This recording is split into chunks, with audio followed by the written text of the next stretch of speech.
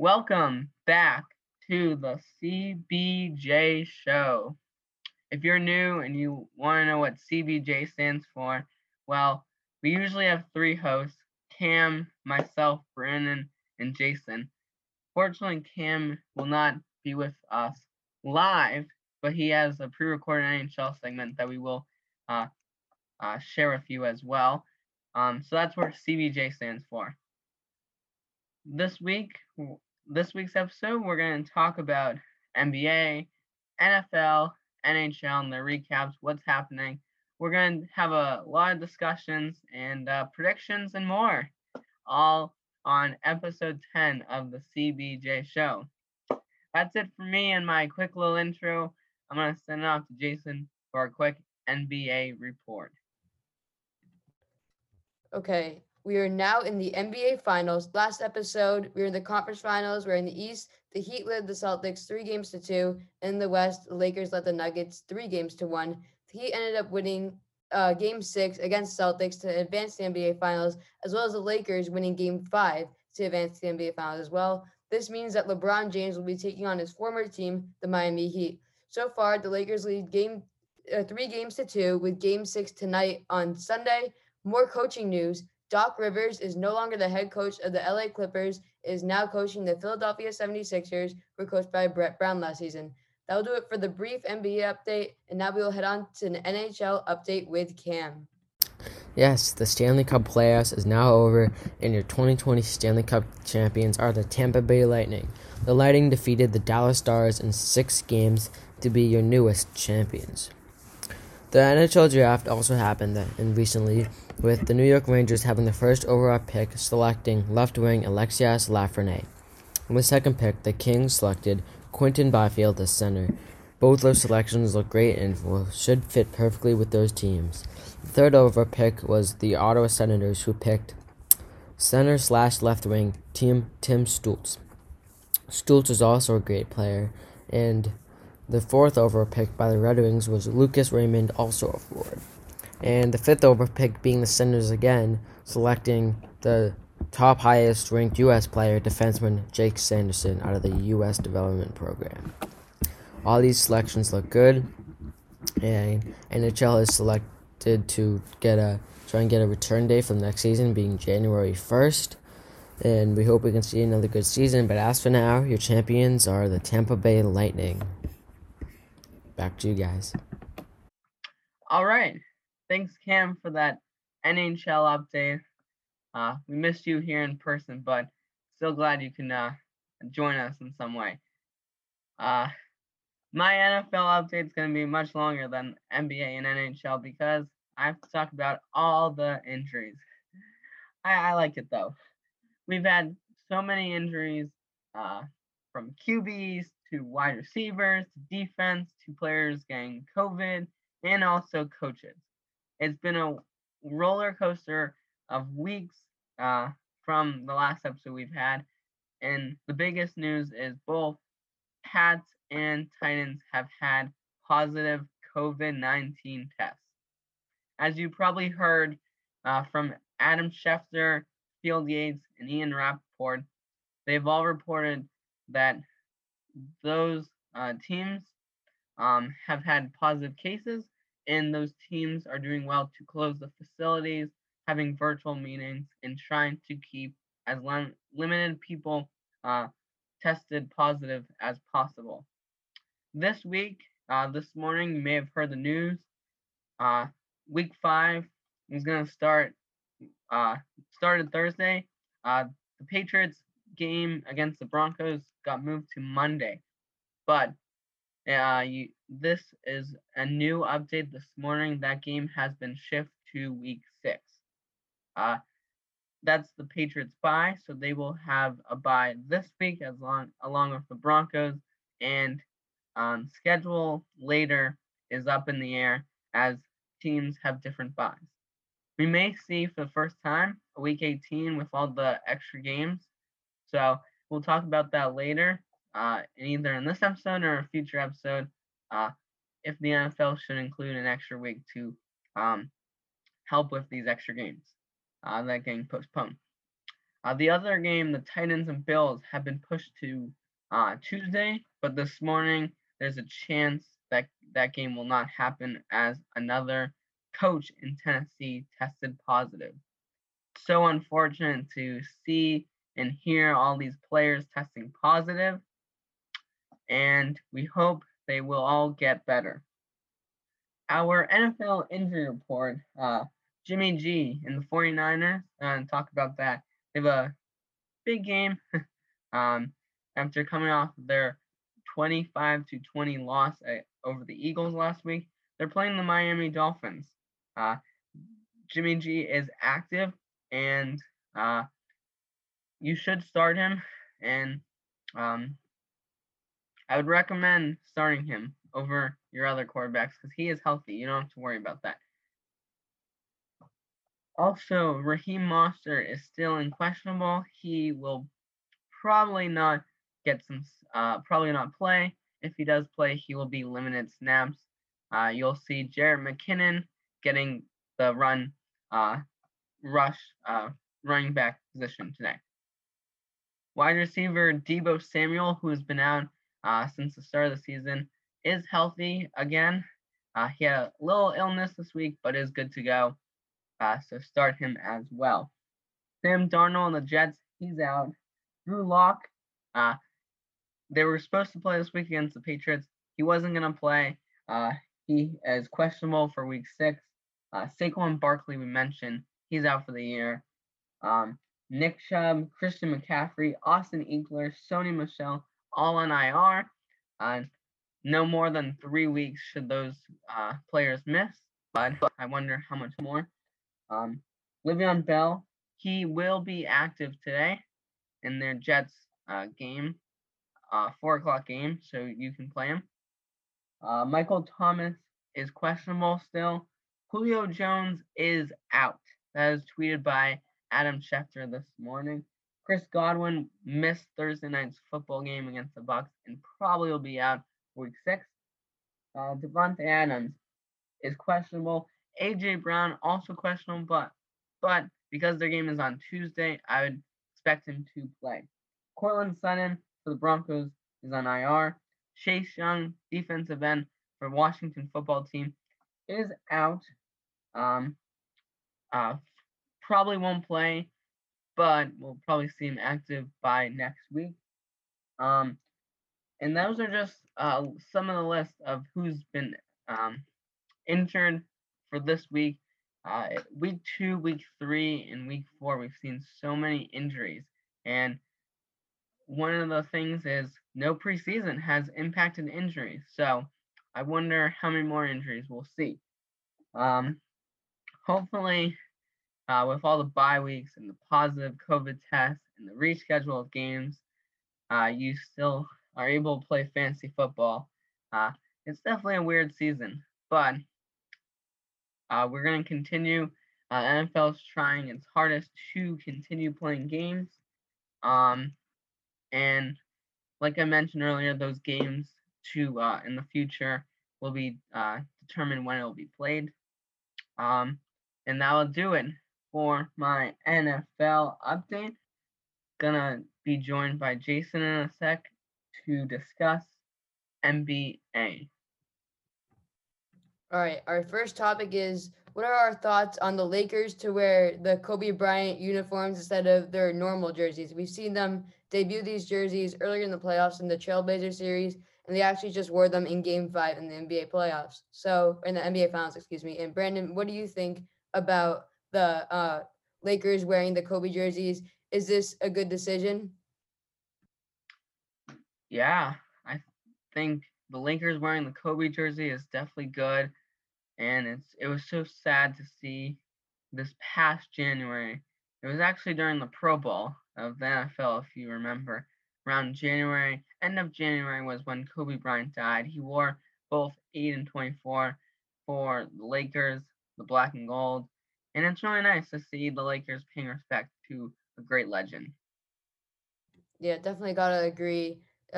He's arguably one of the greatest Lakers of all time, if not the greatest in some people's opinions. Obviously, like Brandon mentioned, horrible event. I can't believe it's been like almost 9 months now, which is hard to believe we've lost this legend for this long. So just honoring him, and I'm hoping like even though I do respect the Miami Heat, if the Lakers do win it, they're probably gonna show like a lot of dedication to Kobe, which as an NBA fan, I would really like to see. But just repping the Kobe jersey, it means a lot, not only to Lakers fans, but to NBA fans in general, just honoring this great. All right. Uh, like both Jason and I mentioned, Kobe was such a great legend, and no matter who wins, Lakers or the Heat, both teams should and probably will pay respect to Kobe. Uh, Speaking of Game 6, which is tonight, uh, any just want to make it clear this was filmed this Sunday morning, October 11th, early in the morning. So when we talk about fantasy football or any of our predictions, this is before any games happen. We just want to make that clear because some people have said, oh, you've said it after. That's not fair. So we just want to make that clear. But, Jason, I'm going to ask you, what do the Lakers need to do to close out Game 6? In my opinion, they need a third player to step up. We've seen LeBron Anthony Davis drop 25 plus points in pretty much every game. There's only been like a few down games for them. They're always going to go off. But we need to see a third player show up, like we saw in game 5 at the end of the game. I don't even know what was happening. Danny Green misses a wide open three. Markieff Morris gets a wide open look, just throws out of bounds. They're just playing careless basketball. They need a third player to play smart basketball. I think that Contavious Caldwell Pope, he was drilling threes like crazy throughout the series. He has potential to be that, but someone like Kyle Kuzma, who averaged a lot of points last year, I'm really surprised about the step that he took down this year. And I think Kyle Kuzma is the guy that needs to step up in game 6. Your thoughts, Brandon? Yeah, Kyle Kuzma and Caldwell Pope, and like the others you mentioned, they need to step up. The Lakers aren't a two-man team. NBA basketball is a five-man team sport. It's a team sport. There's no. I've told people have told me this when I was playing, and I tell people all the time. There's no letter I in team. It's TEAM. So, not one or two players should be doing all the work. It should be a team. Like uh, Jason mentioned, I think, and Jason and I mentioned, I think the Lakers will win in Game 6. But there's a potential for the Miami Heat to force the Game 7. And we saw against the Celtics series and the Bucks and the Raptors, before coming to the NBA Finals, they had only lost 3 games, which is really good. Even the Los Angeles Lakers did not lost more games than the Heat.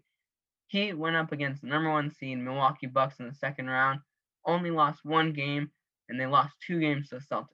They're a great team, but unfortunately, before the game 1 or game 2, they had so many injuries, and some of them were not as healthy for the rest of the series, and we've seen that as that has had an impact. He'd have won 2 games, like Jason mentioned, going in game 6, but do they have enough to win 2 more? They definitely do have the potential. A lot of this depends on the health of their point guard, Goran Dragic, who has been out for most of the series. He has been going off in the playoffs. He's had a lot of 20-point games, a big part in the Celtics series as well as the Bucks series. But I think that they need to play their main guys a lot of minutes. I think that they did a great job with that in game 5, as they did a 7-man rotation when they normally do 9 or 10. And Jimmy Butler played 47 minutes out of the 48. I heard he was out for just like 48 seconds of the entire game. They need to keep doing that. Jimmy Butler, you need him on the court. He is a team player. He's a winner. If you don't have someone like that on the court, if you're the Miami Heat, you're not going to get a lot of success. And he's been dropping crazy stats, triple doubles, 40 point, 30 point, whatever. He's been going off. But they definitely do need another scorer. Tyler Hero has shown some signs of it, especially in the Celtics series. He had a huge game. Bam Adebayo is a great defensive threat. He needs to have another 30-point game if the Heat want to win it all. And one of the big surprises, this guy needs to keep it up. Duncan Robinson, I'd say he's a 3-point specialist. I believe he had like 26 points in game 5, 7 3-pointers made.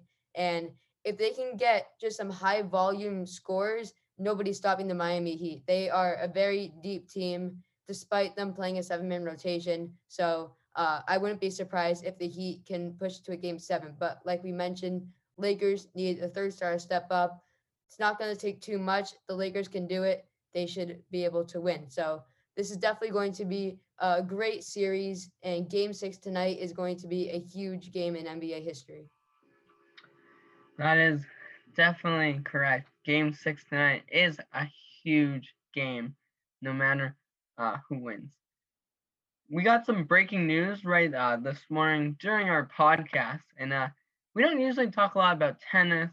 Tennis doesn't get a lot of love here, but this is one big news and breaking news. And Rafael Nadal defeats Novak Djokovic for the third straight time, and it's his third time he has lost. Uh, it's the 13th career French Open title for Rafael Nadal, and he ties Roger Federer's record for Grand Slams at 20. And earlier we saw Djokovic was the number one seed in the U.S. Open, and crazy how he's gone downhill. Gonna send it back to Jason for the NHL. All right, we have a few topics for NHL. We're going to start with some news that Commissioner Gary Bettman announced this week that the 2021 season will begin around January 1st, 2021. So we want to talk about if this date is too early to restart, and if it is too early, when should this season start? Like how far should it be pushed back?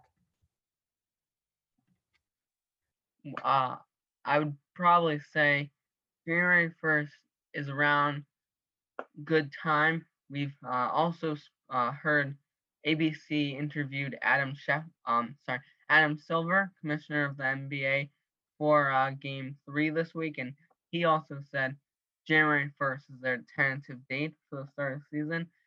And both Bettman and Silver said the biggest thing we want is our fans. The fans are so important to the game. They change the game. The crowd is just so much of the game. It's like how Seattle Seahawks talk about the fans as the 12th player. The fans are really that 6th player in basketball.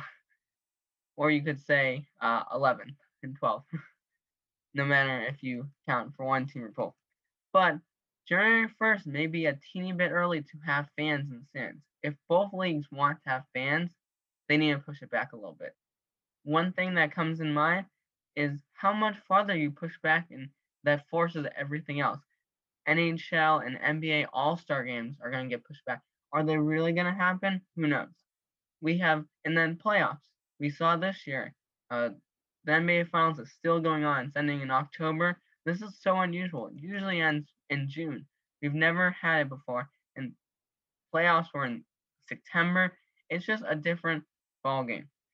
I think that is one concern about both Silver and Bettman is we want to have fans, so we need to wait until it's safe, but we also can't wait too long because because then the season gets too long and playoffs start to go a little long, and the season's like 5-6 months, and it's a little long. Jason, your thoughts? I personally think that, like Brandon mentioned, January 1st is a good target date. However, might be too early to get fans in, as both commissioners of the NBA and NHL mentioned that their main goal is to have fans in the arenas. If they were to start that early, I would probably see them using another bubble format. But even though the bubble has worked very well with pretty much no COVID cases for a few months, I still think that their main goal, like we've mentioned before, is to have fans. So the if they want to have fans, they cannot do a bubble again. It's very successful, but they need to get fans in the arena. They're very impactful to the game. Some people think that this NBA Finals or Stanley Cup Finals would be different with fans. Like people think that the Miami Heat would not have made it this far, and maybe the Milwaukee Bucks would have made it if they had the fans and like the momentum in the season. in the NHL. People were saying the Bruins, they had the President's Trophy. They were on pace for a very good record, and they didn't make it that far. So, going back to the main topic, Gary Bettman's date is good, but a little bit too early. And Silver announced, we've seen our bubble, like Jason mentioned, the NBA bubble had barely any COVID cases. MLS had a small bubble this July, barely any COVID cases. We've seen NFL, MLB, two leagues did not have bubbles, and there's been so many COVID outbreaks. Like I mentioned earlier, the Pats, the Titans, it's like every day someone new tests positive. That's something a bubble does not have. But like Jason mentioned, we want fans. Both leagues want fans. The fans are part of the game. So when is it right to have fans? NFL has recently allowed some stadiums and teams to have fans, but that's an outdoor game, and an NBA and NHL arena is indoors. How can you do social distancing indoors versus outdoors? I know in the winter you can't really have any outdoor games, and basketball is weird to have outdoors, but we gotta do what we gotta do to have fans and safety. Safety is gonna come first, but fans are gonna want to come in as well. And like Jason mentioned, fans impact the game. There's no home court advantage in a bubble. The Miami Heat were the 5 seed. In the Eastern Conference Finals was a 3 seed Celtics, 5 seed Heat. Rarely ever happens when both 1 and 2 seed are not in the East Conference Finals. So home court makes a whole difference, and having no fans does as well. We've also heard some NHL news this week. Torrey Krug, the Boston defenseman, has been traded to St. Louis on a 7-year, $45.5 million deal. Jason, I want to know your thoughts on how the Bruins can recover from this big loss. It's definitely a big loss. We all knew Torrey Krug was a big market player in free agency. A lot of teams were rumored to get him. The Bruins did not have much cap, so we were expecting him to go. But to go to a contending team that made the playoffs this past year and a team that won the Stanley Cup Finals the previous year in the St. Louis Blues, especially a team that has a big rivalry with the Boston Bruins, it definitely hurts as a Bruins fan. Krug, I think he was our best defenseman this past year. He's great on the power play. He's our lone defenseman on the power play, and he has many assists, some goals, some big hits. He's just a big impact player that you need on the ice. And now the Bruins, they don't really know who their number one defenseman is going to be. In my opinion, Charlie McAvoy has to have a breakout year to help fill Krug's spot, but they're going to need some more depth at the defenseman spot. We saw them re-sign Kevin Miller to a 1-year, $2 million deal a few days ago. He was injured this past year, but is he really going to replace Krug with that sixth defenseman spot? I don't really think so. They need to make some big moves. I don't think it's time to blow the team up just yet because of the great offense with line one. They call it the perfection line. Marchand, Bergeron, Pastrnak, probably one of the best lines in hockey. And they just need to find that sixth defenseman spot. Does it mean making trades? Probably. Does it mean clearing some cap? Yes. So they just need to fill the spots. There's going to be some sacrifices made, but if the Bruins want to be back in Stanley Cup Finals contention, that is what they need to do. I 100% agree with you. Cap space is definitely big, and they need to find someone to replace him. Who is going to replace him? That is going to be the big question moving forward. MLB has not had any positive cases lately and was one of few leagues to not have a bubble, but they are still doing well. They finished the season, and the playoffs are going right now, almost over as well. We've had some predictions. I predicted the Dodgers to win. Jason predicted Astros in 7 over the Dodgers, and Cam, who cannot be here with us, as predicted Dodgers win in 6 games over the Rays. Jason, your thoughts? How come you chose the Astros, and what can they do to win? Well, I the reason I chose them is because I think they can redeem themselves from the cheating scandal. I'm not really sure like what happened. Like we saw like all those firings with like Alex Cora, who was a member of the team. He was fired as the Red Sox manager, and the I think that the Astros, they need to prove to themselves that they can win without this quote unquote cheating. Um, Jose Altuve, he has looked amazing the past years. MVP candidate as always. I like Carlos Correa, George Springer. Those guys can hit a lot of home runs. And pitching has taken a hit this year, but they're looking at with the Yankees out and with a lot of those injuries this year. Astros have looked like the best team in the American League, and the Dodgers definitely a powerhouse team, bringing in Mookie Betts this offseason from Boston. But I think that the Astros are going to play out of their minds and prove to themselves that they can win it all. Like Jason mentioned, Mookie Betts has was traded to the Dodgers this year, and I predicted the Dodgers to win. They were the best team in baseball this year, and unlike the NBA and NHL, they don't have a bubble. So being the number one seed does have an advantage. They get to play at their home stadium, and I think they are going to win, unlike the number one seeds in both the NBA and NHL. Moving on to the NFL, there's been big news this week.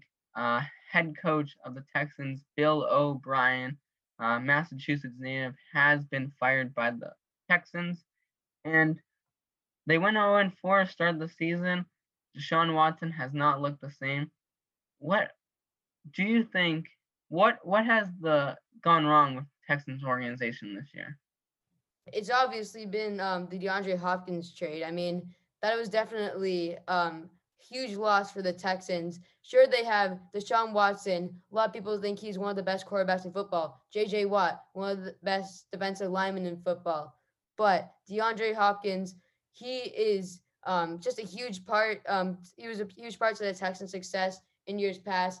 He is able to catch like anything. He gets very little drops, and he's got like a big, tall body. He'll always catch it over those small cornerbacks. And it's just a big loss for Deshaun Watson. I will admit that he is trying his best.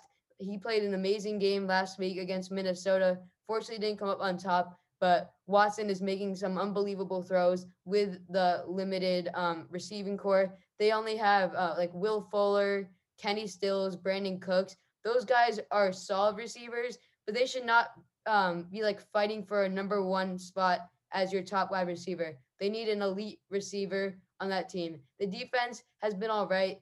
They need some work there, but I'm more concerned with Deshaun Watson's options because he is trying his hardest and he just doesn't have anyone to throw to. Yes, the loss of DeAndre Hopkins was huge for the Texans organization. Deshaun Watson just has not that big target to throw to anymore, and uh, teams can just target Will Fuller or other players that they wouldn't usually because they would be on Hopkins. And the Arizona Cardinals have taken full advantage of him. Kyle Allen has been really good. He was a rookie last year. He was phenomenal, and this year he's gotten better and has better weapons. And that NFC West has turned into a crazy division that you do not want to face. And unfortunately for the New England Patriots, they are going to face that division. We saw in week 2 they lost to the Seahawks. Russell Wilson, Tyler Lockett, Chris Carson and company, crazy offense. They'll have to do that against 49ers and Jimmy G, Raheem Mostert, uh, Debo Samuel, George Kittle. Their offense is crazy. Arizona with Allen and Hopkins, and the Rams with Jared Goff and his weapons. They did lose Todd Gurley this year, but that division is crazy. Jason, I want to know what you think the Texans can do now that they don't have Bill O'Brien at the head, and do you think they will win some games without him.